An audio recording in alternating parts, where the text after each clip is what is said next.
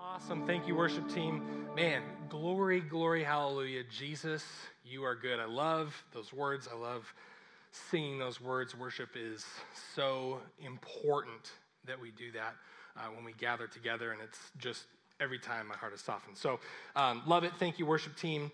Good morning. Yeah, there we go. We had one very enthusiastic good morning in first service, but you guys did great.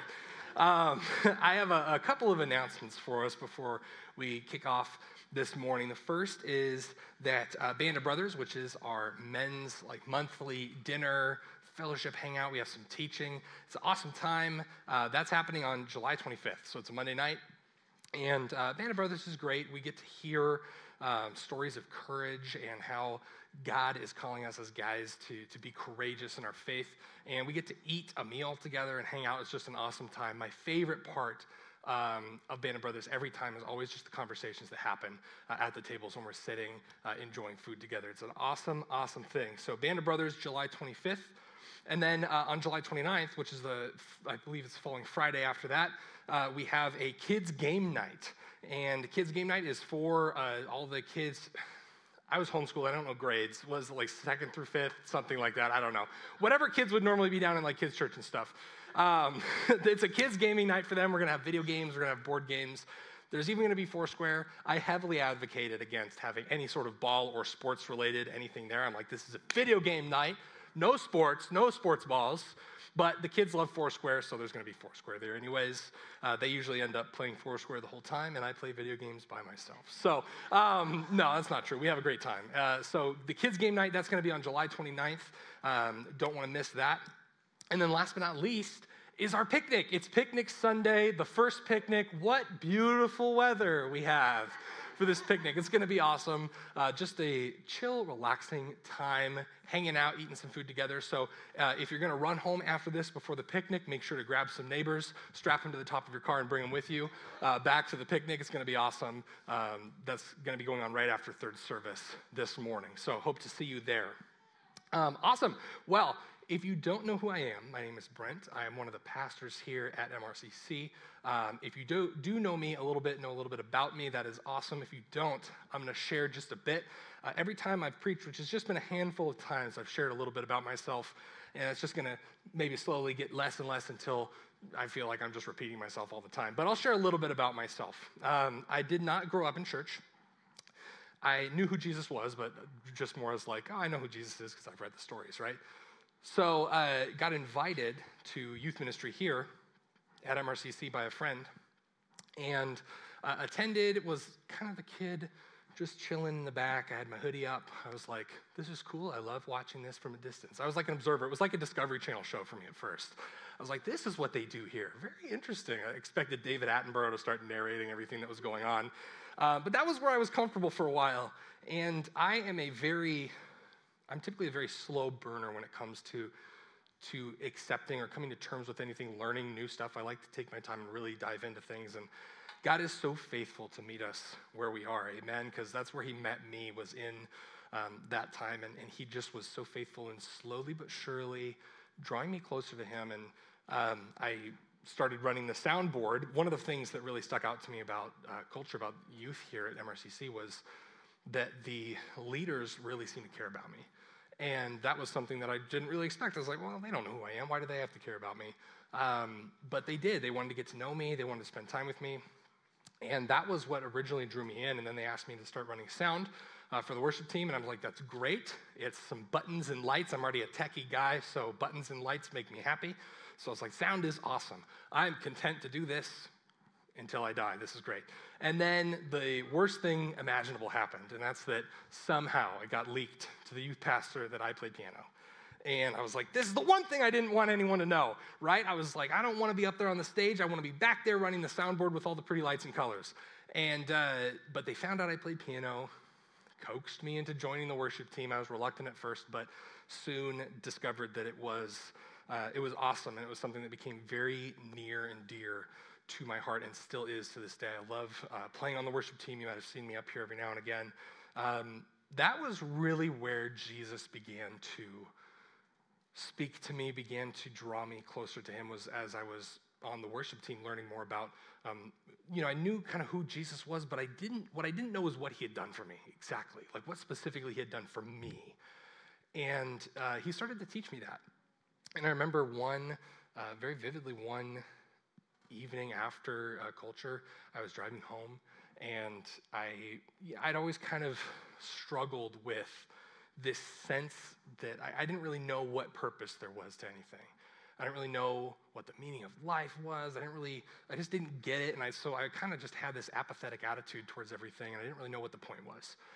And Jesus met me in that, and in my car, driving home on a Wednesday evening, Jesus spoke to me and said, "Hey, I am it. That thing you've been looking for, it's me." And I was like, whoa, that's like this peace all of a sudden hit me, and it was like nothing else I've experienced before. And I felt like, man, this is the truth. This is the answer. This is what I've been searching for. This is the meaning that I so desperately felt like was lacking before. And that was when I gave my heart to Jesus and was like, all right, let's do this thing. I don't really know all the parts yet, but I will figure that out as I go. And that was the case. I became a leader in youth ministry and continued playing on the worship team, started playing on Sunday mornings. And then after a little while, I decided that it would be awesome to do an internship at the church. I really felt like God had a calling. He was calling me to teach.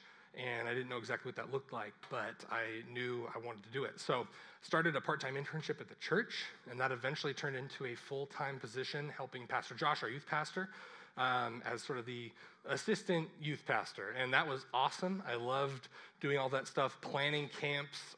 The first winter camp that Pastor Josh and I did was like one of my fondest memories of all time. It was amazing. I yelled at a bunch of kids. It was great. But I loved doing that. And then as of the last year and a half, I actually have moved and shifted out of youth ministry into being sort of our group's pastor. And that comes with a bunch of other hats as well. Among my favorite is that I now am hosting and teaching our WordWorks, which is our Thursday night Bible study that we do. Pastor Greg used to teach it, but then that was one of the things that he said, hey, I'd love for you to start doing this. And that has quickly become very near and dear to my heart as one of the things I love doing. We are taking a break for the summer, but WordWorks will be back. Shameless plug, WordWorks will be back in September. I'll talk your ear off about it when we get a little closer to it, but I love doing that. It's an awesome time just to study his word and to be reminded of things. And that's kind of what our message is doing this morning. That's what I felt like God had laid on my heart for us this morning, was just to remind us of something that we probably already know, but is so, so important for us to just internalize, to continually refresh and remind ourselves of. So now you know a little bit about who I am, which is great. If you already knew that, I'm sorry you had to listen to it all again.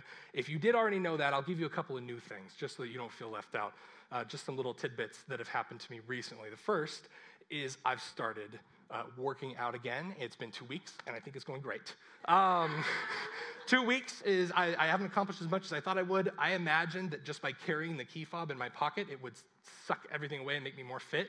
That's not how it works. Unfortunately, I was duped. You actually have to go and work out. Man, they got me. But that's been a lot of fun. The other thing is I've sustained some injuries. I don't know if you can notice.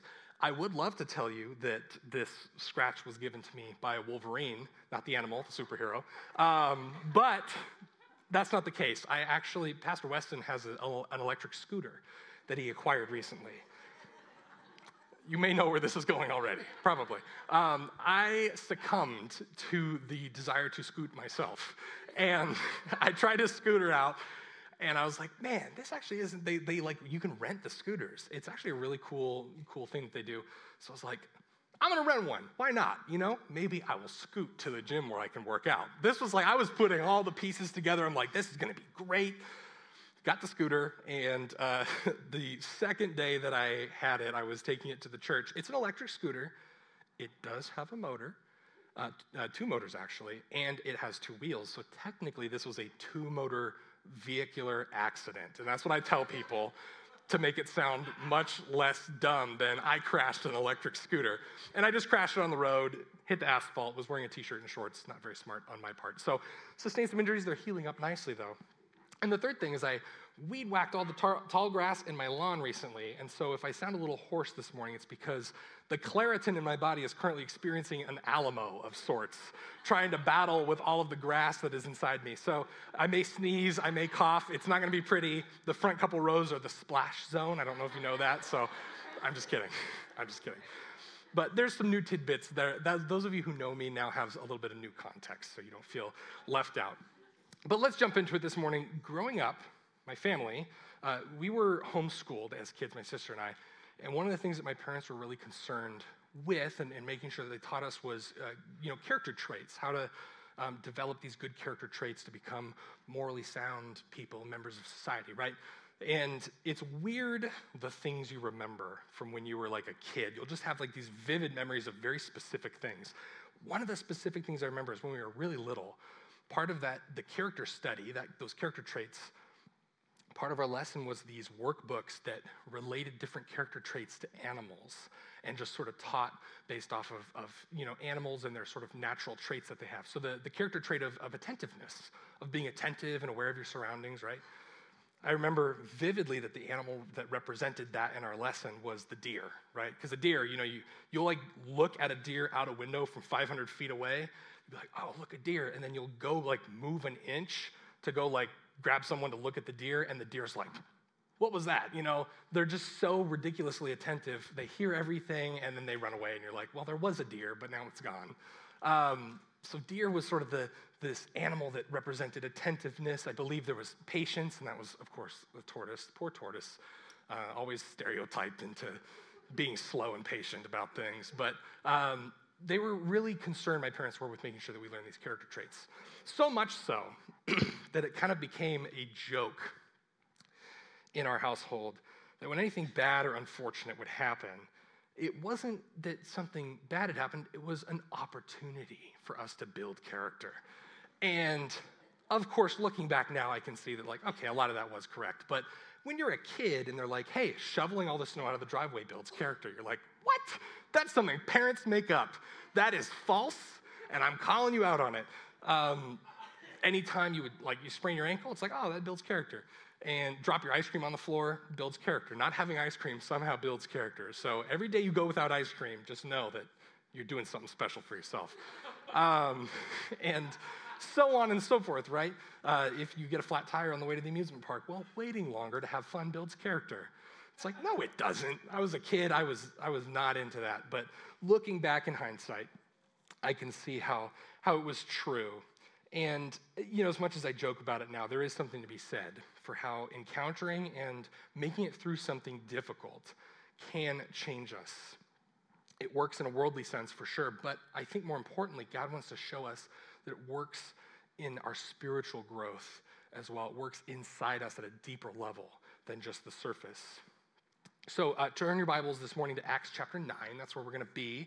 As today we're going to sort of take a look at the early church and see how God was using difficult times to grow his people then, and how we can relate it to today. So we'll get there in just a moment.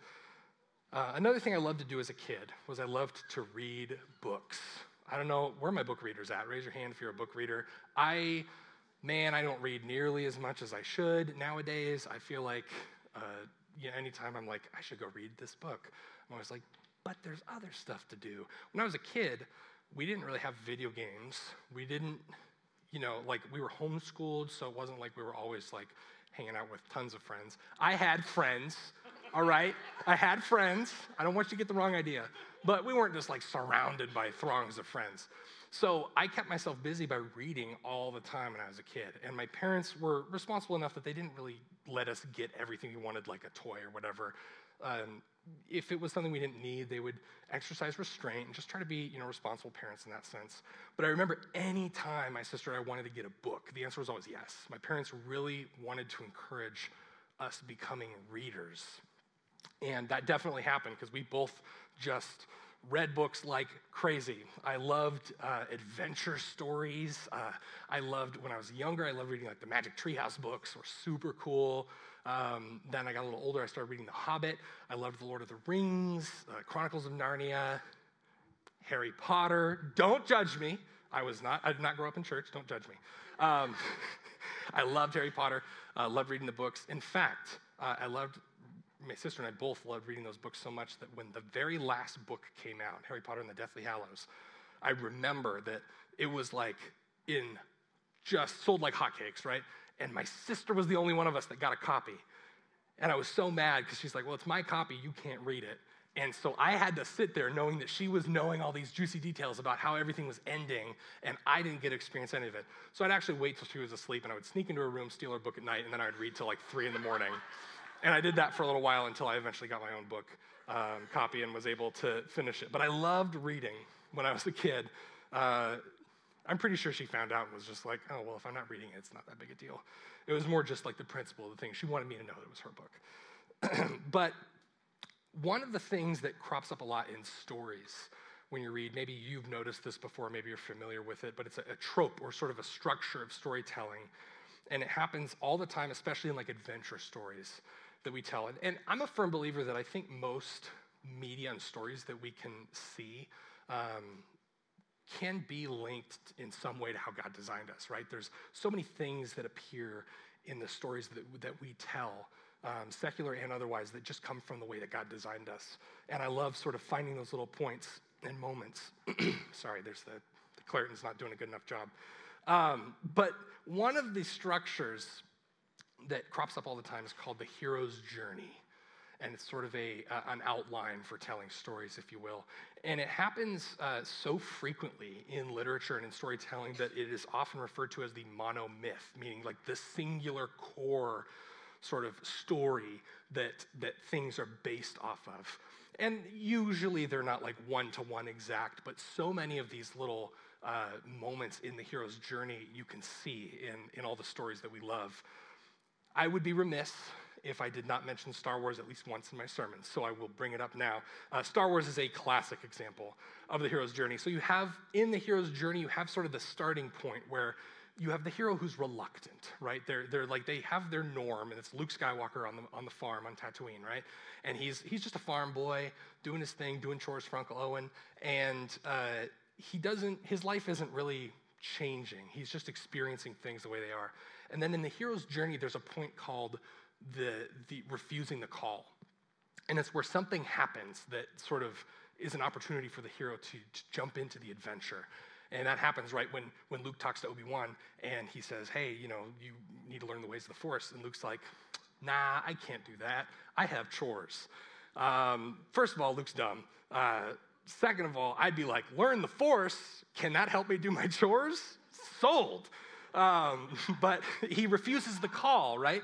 That's a key point of the hero's journey, is refusing the call, then accepting, right? This sort of circumstances happen where Luke then realizes that he needs to go do this. He needs to fight the evil empire. He needs to save people and join the rebellion. So he accepts the call. There's such points in the hero's journey as meeting up with the mentor, Obi-Wan in this case, but you also have mentors across literature. You have like Gandalf from Lord of the Rings, Aslan from the Lion, the Witch, and the Wardrobe and the Chronicles of Narnia series. These mentor figures are a critical sort of point in the hero's journey. But the section of that structure that is useful to us this morning in terms of focusing on is a period where the hero has answered the call and they receive they meet the mentor, they receive some training or knowledge, and then they have to go and face these trials. And the section is called Trials and Testing. And the hero goes through these trials and testing, and then on the other side of those trials and testing, it leads to the reward. And the reward doesn't necessarily have to be material. It doesn't mean that it's like monetary or anything like that. The reward could be anything as simple as just they change for the better themselves. It's something different about them, or they're somehow blessed with something or given something, or they reach this point where they're now different than they were before because of these testing and the trials that they went through.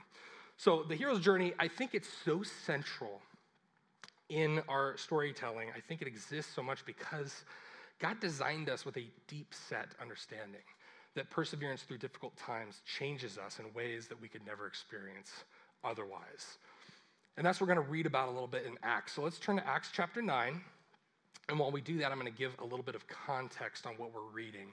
So in Acts, the early church has been established and it's growing. Acts 2, chapter 2 tells us that the Lord added to their number daily those who were being saved. So God is being faithful to grow his church as it's being developed.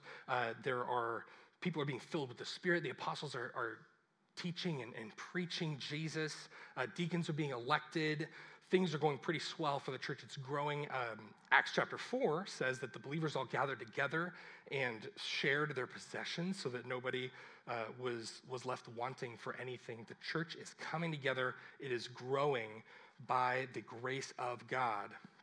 And there are a few attempts to sort of stifle the effectiveness of the apostles and of the church by the religious leaders who were sort of scared and afraid and unsure about all this. And so they want to sort of silence the church and keep this down. And so there's a few attempts to accuse them or give a little smack on the wrist or even imprison them, a little bit of light imprisonment, if you will. But these attempts are either met with just, they don't follow through, or in the moments where it's needed, God intervenes and ensures that his church can continue growing and the apostles can continue teaching and preaching. So things seem to be going pretty well. But God wants something bigger and better for the church and for its people. And that usually means that the church is going to be shaken up somehow. And this shift occurs in Acts in the form of increased persecution by the religious authorities. So where there were lukewarm attempts before, now things became much more direct. Where there were light, words exchanged, now there are lashings given. There's more imprisonment with, they think, more guards as the answer. They're like, well, God could get them away from 2 guards, but let's put 14 in there. God can't beat 14 guards. So they're just trying all this stuff. The persecution is reaching this crest moment where then Stephen, who's one of the first deacons of the church, is stoned to death for preaching about Jesus. And it tells us, the scripture tells us that Saul, chiefest of the Christian hunters, was watching with approval as Stephen was stoned. So this persecution has ramped up big time. And with that, the church scatters in an attempt to flee from this persecution. The church is scattered throughout the land. And immediately the reaction is like, oh, the church is scattered, like that's no good. But God is working in this as well. God is using this to grow his church. I think about a dandelion. Dandelions are the bane of my existence. They grow up all over my lawn, and you think like when you have the puffy ones, not the yellow when they're yellow, but when they're poofy, you get the dandelion, you blow on it, and you blow all the seeds away, and you're like, take that dandelion. But what you've unintentionally done, if you're not aware, is you've just caused that dandelion to become 100 dandelions all over your yard.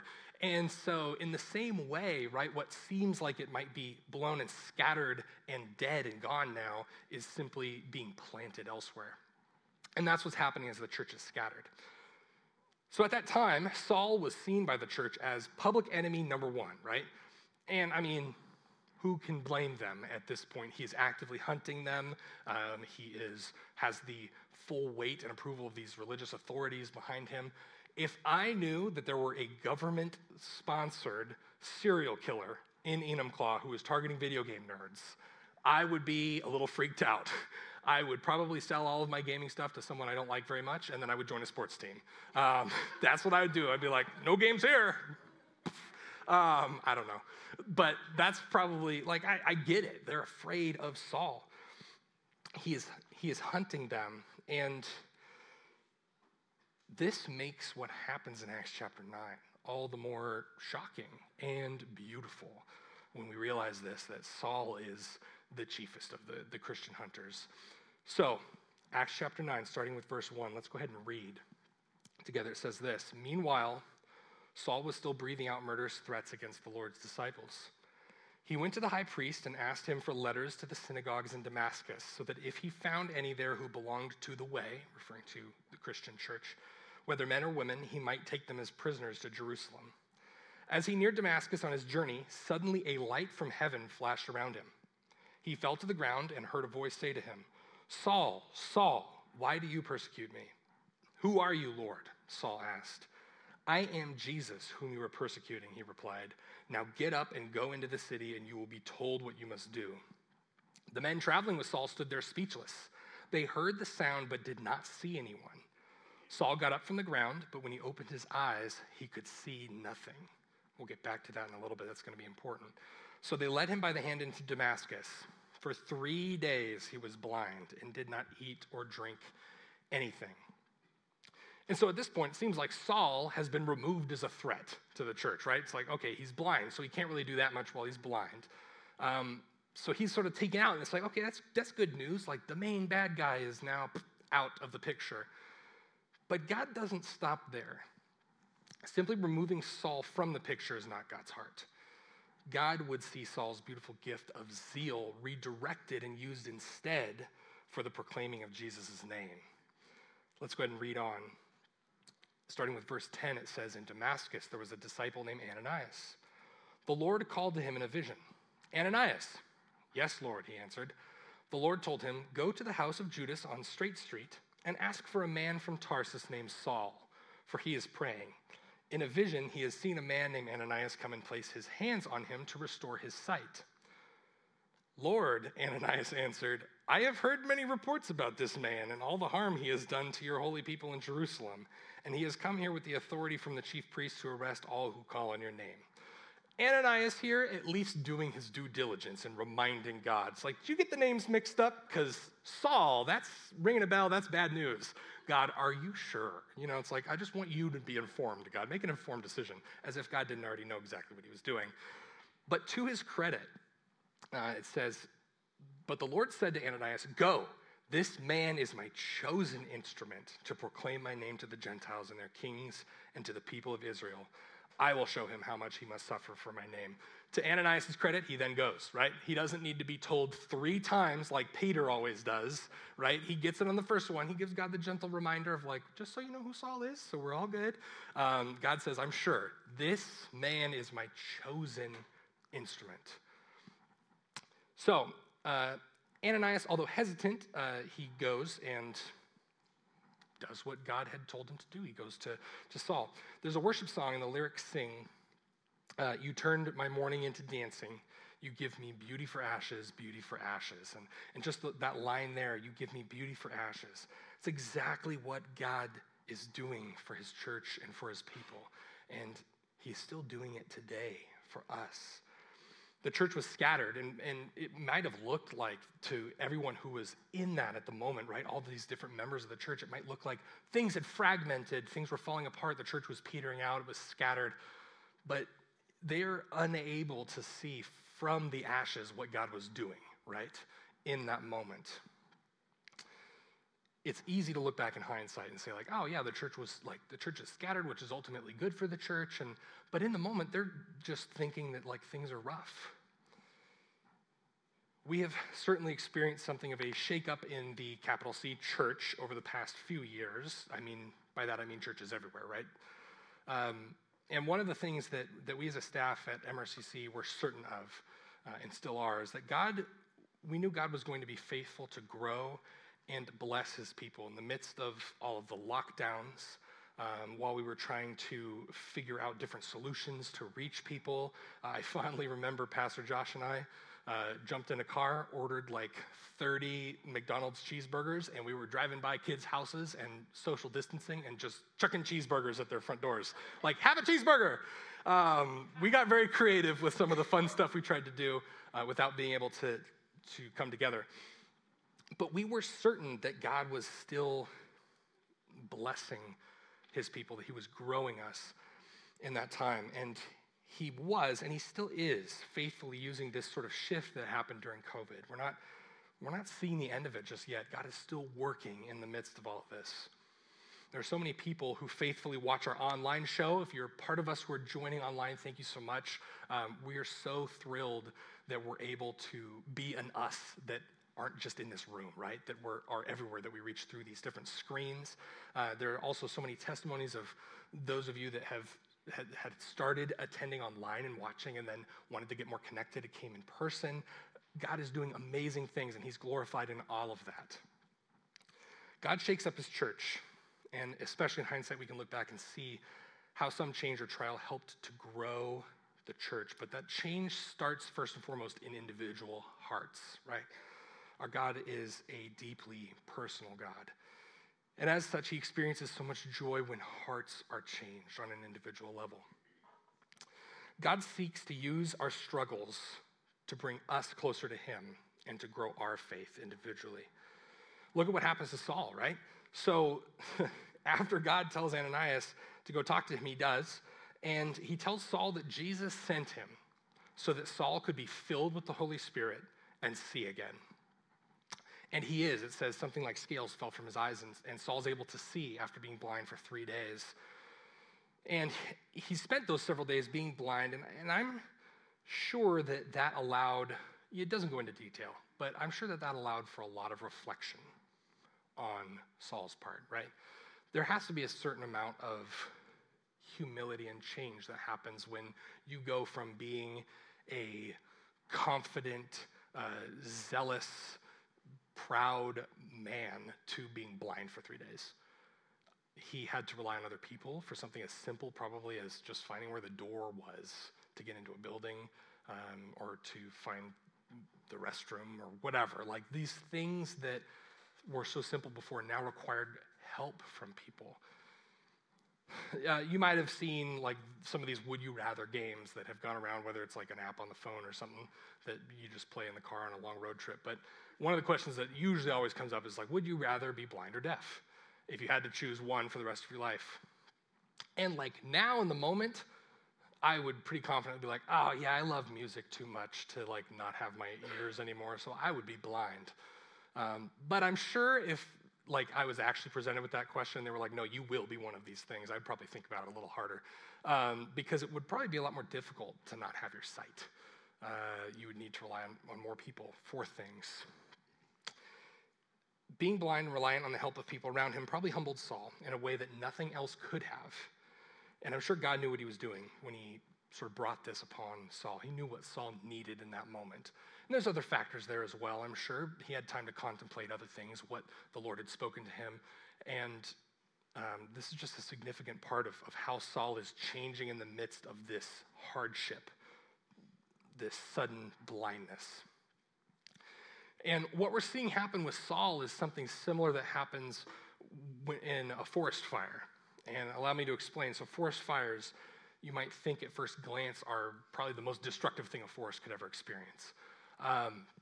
And in the moment, they certainly are. I mean, it is devastating. I know a few years back we had all like the crazy fires that were going all along the coast and just smoke in the sky. It's pretty scary stuff. But what happens in a forest fire that you usually don't see is that all the underbrush gets cleared out. The branches that were obscuring the sunlight in the sky get burned enough so that it allows more sunlight in. And the ash and detritus from the forest fire fertilizes the ground. And so after a forest fire happens, the areas where they affected usually experience exponential increases in growth after the forest fire has finished, which is a beautiful thing, right? There's so much destruction that leads to just this beautiful bursting out of life and growth. And it's so similar with what happens when we struggle and go through hardships. Those seeds are being planted, those things are being changed in us that allow for more growth. In much the same way, I think, my marriage would not have been the same, that would certainly not have been as good as it is today if we hadn't had such a rough first year. Everybody always says like, the first year of marriage is the roughest, or one of the roughest. And this was certainly true for Heather and I. It was a really difficult year. We didn't communicate very well. Like, I look back on that, I'm like, I didn't even know what I couldn't have even defined the Webster's definition of communicate. I was so bad at it. But we learned things about each other, about ourselves. Our hearts shifted in ways during that first year because it was so difficult. And some of those things that we learned are serving us still so well now that we're further down the road. And it has shaped the way that our marriage is today because we went through those hardships. If you think about it, the struggle that you or I are facing today could be the thing that God is using the most in your life right now. The thing that you or I face today could be what God's using the most in our lives right now. And it's just harder for us to see it because we're in the midst of the ashes. Saul's had time to struggle now, and he's been through this period of hardship. Now he can see again. Ananias goes to him, and he's filled with the Holy Spirit. And in that struggle, he changes, right? And he does a complete 180. And exactly what God, I'm sure, was delighting and waiting for happened. He regains his strength, Saul does, and he immediately starts preaching Jesus with the same, if not more zeal than he was hunting Christians just probably a few weeks before. And so his zeal for Jesus has kicked in, and he's firing on all cylinders. And just imagine the power in his testimony. It's like, this guy was the Darth Vader of hunting Christians. There's a second Star Wars reference. I did it. This guy was like the biggest, baddest Christian hunter, and now he's one of the people who is most passionately preaching Jesus' name. It's an incredible testimony. And naturally, the other disciples and the apostles are a little weary of him for a bit of time, but they're convinced of his authenticity, and they welcome him into the gang, into the church. And part of this is Barnabas, another one of the leaders in the church, went to the apostles and advocated for Saul and said, no, he's changed. This testimony is truth. I've seen it. We can trust him. This is real. That avocation helped. So they welcomed him in. And I'm sure, I'm sure Saul still felt a little bit like an outsider. But the Jewish religious leaders certainly didn't count him as an outsider. They were like, red alert, press all the buttons, this is bad. They wasted no time trying to kill Saul. So they're like, okay, he's gone rogue, he's gone AWOL. I don't know if you're familiar with Christian hunting tactics at all, but I'll tell you who sure was, Saul. He knew every trick in the book. If you've ever seen the Bourne trilogy of movies, it is a startlingly accurate comparison. Jason Bourne is this sort of like assassin. He's the best of the best, and he goes rogue, AWOL, and they send all the other assassins to go try and get him, and they can't. They just can't. He's the best of the best. That's what Saul is. He is the best of the best. And so they're trying to hunt him down, and they're like, well, let's send in, I guess, the B team to go take him out, and it doesn't work. He evaded these attempts at capture. In fact, verse 23 of Acts chapter 9 says this: after many days had gone by, there was a conspiracy among the Jews to kill him, Saul. But Saul learned of their plan. Day and night they kept close watch on the city gates in order to kill him, but his followers took him by night and lowered him in a basket through an opening in the wall. This is some Mission Impossible level stuff that Saul's got going on right now. He knows every trick in the book. There's not a trap or ambush that these religious leaders can pull that Saul hasn't probably mastered and done 100 times himself. So their efforts amount to nothing, and he continues preaching and teaching Jesus, and he is just wowing people and bringing people to the faith with his zeal and his passion. Verse 31 of Acts chapter 9 gives us that moment that we talked about in the hero's journey. It gives us sort of a picture of that reward, as it were. And we read in verse 31, it says, then the church throughout Judea, Galilee, and Samaria enjoyed a time of peace and was strengthened. Living in the fear of the Lord and encouraged by the Holy Spirit, it increased in numbers. This verse says, hey, all that stuff that was happening, all of this the crazy things we've been reading about for 7-8 chapters now, this is all amounting to this beautiful moment where now the church is experiencing a peace and a growth that they wouldn't have experienced otherwise. They've been scattered out. The church is growing now in a wider area. And in the midst of that persecution, God was working faithfully in them. So as we go into the home stretch this morning, I want to share 2 simple things that we can do when maybe we're in the midst of a struggle. Maybe you're in the midst of something right now. Maybe you're in the midst of some sort of struggle, trial, you've got some baggage, whatever it is. Maybe you're in the midst of something right now. Here's 2 things that we can do to stand firm and receive what God has for us in that. And the first is to let your heart be softened. I think a lot of times our first reaction when we experience hardship is to harden our heart, to become bitter and closed off. I think about when I was a kid, probably my reaction if I dropped my ice cream would be immediately to notice my sister's ice cream sitting high and mighty on its cone and become bitter that she has ice cream and I don't, right? It's like, my first instinct would be that, rather than to try to seek out all the kids who've lost their ice cream and started like a support group. But your first instinct sometimes is to close yourself off, to internalize, to withdraw, and to become bitter about that struggle. It's so easy to become bitter about our struggles. Whether we think it's not fair, whether we think it's something that shouldn't have happened, whether it's something that we just don't feel equipped to deal with, that bitterness can take center stage. God would instead teach us to allow our hearts to be broken and softened for those who are also struggling. Saul exemplifies this later in Acts 13. He and Barnabas, and this is the same Barnabas that had sort of advocated for him. So Saul, who's now called Paul, and Barnabas go on their first missionary journey. And they leave for Cyprus. And they encounter a sorcerer there named Elymas.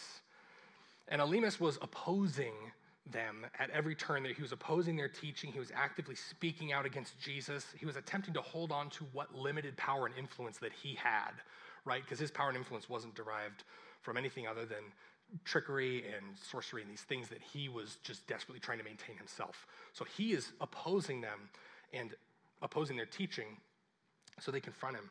And Paul speaks out against him in truth, and he says this.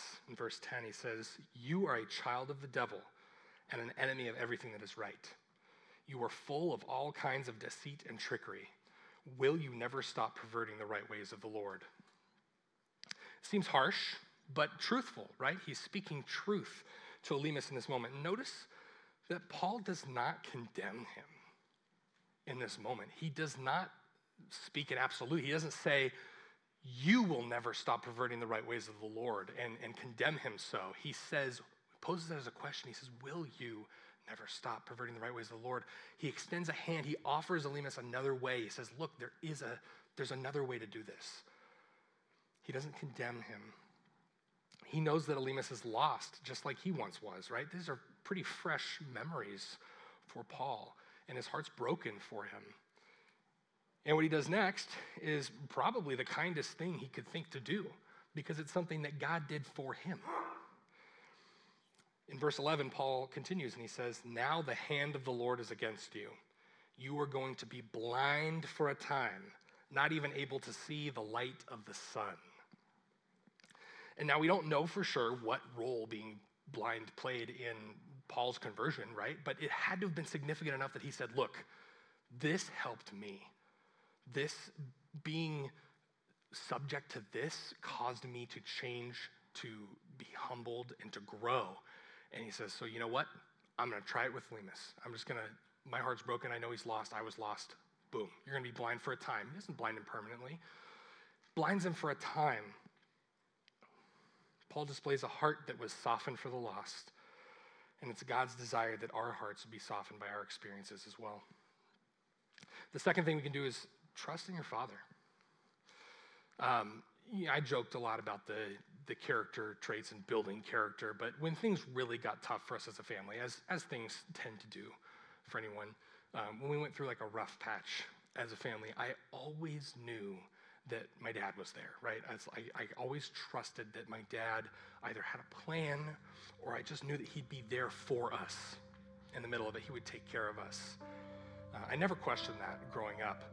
And, part of it is just because it's like, oh, well, my dad could do anything, especially when I was younger. Now that he's getting older and I'm older, it's like, all right, Dad, you're crazy. But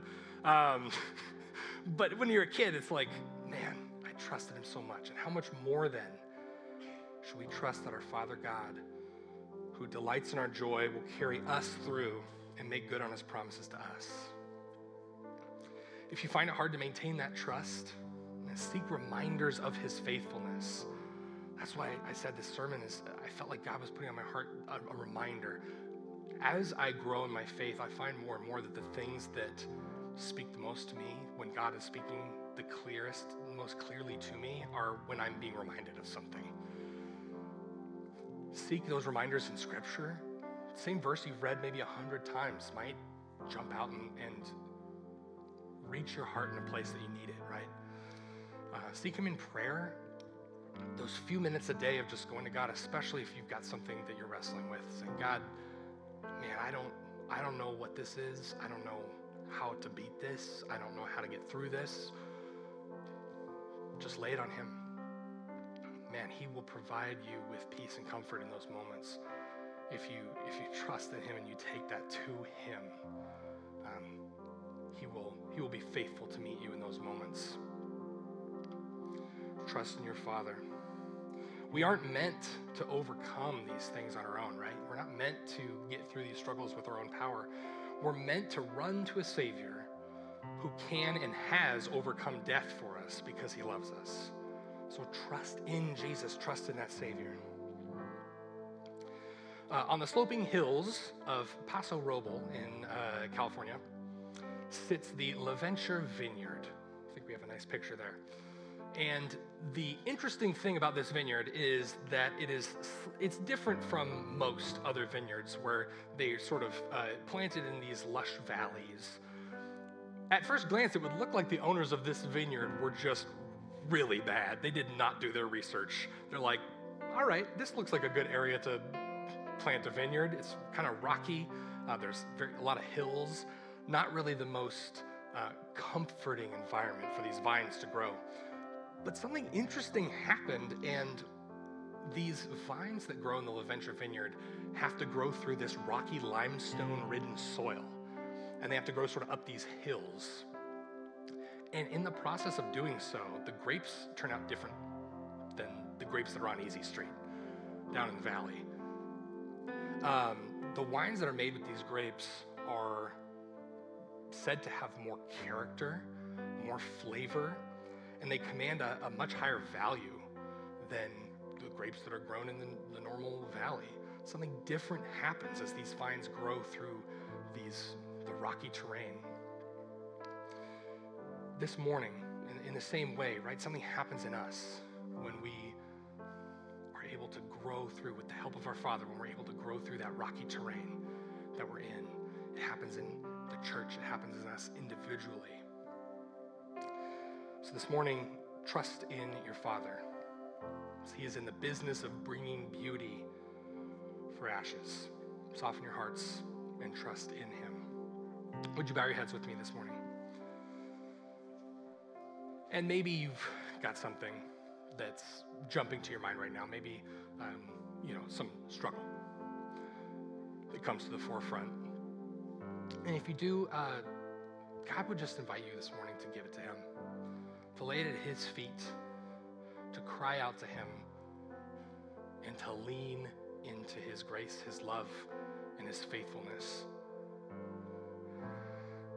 Lord, it's our prayer this morning that our hearts would be softened. God, as we struggle, that struggle will become internalized, God, as something that we recognize you are carrying us through, that you are going to bring something beautiful from. God, and help us to go from here with hearts that are soft. Help us to trust in you. Help us to lean in to your faithfulness, to lean into your word, to look for those reminders, God, to look back at the times when you've been faithful before for us, for others. Lord, help us to internalize those reminders. God, help us to look forward and trust that you will bring something beautiful from it. Lord, we love you. We thank you, Jesus, for your sacrifice for us, for everything that you've done for us. We love you, and in your mighty name we pray. Amen. Would you stand with me? I do not have a fancy benediction this morning, and for that I'm sorry, but what I do have is a very appropriate picnic benediction.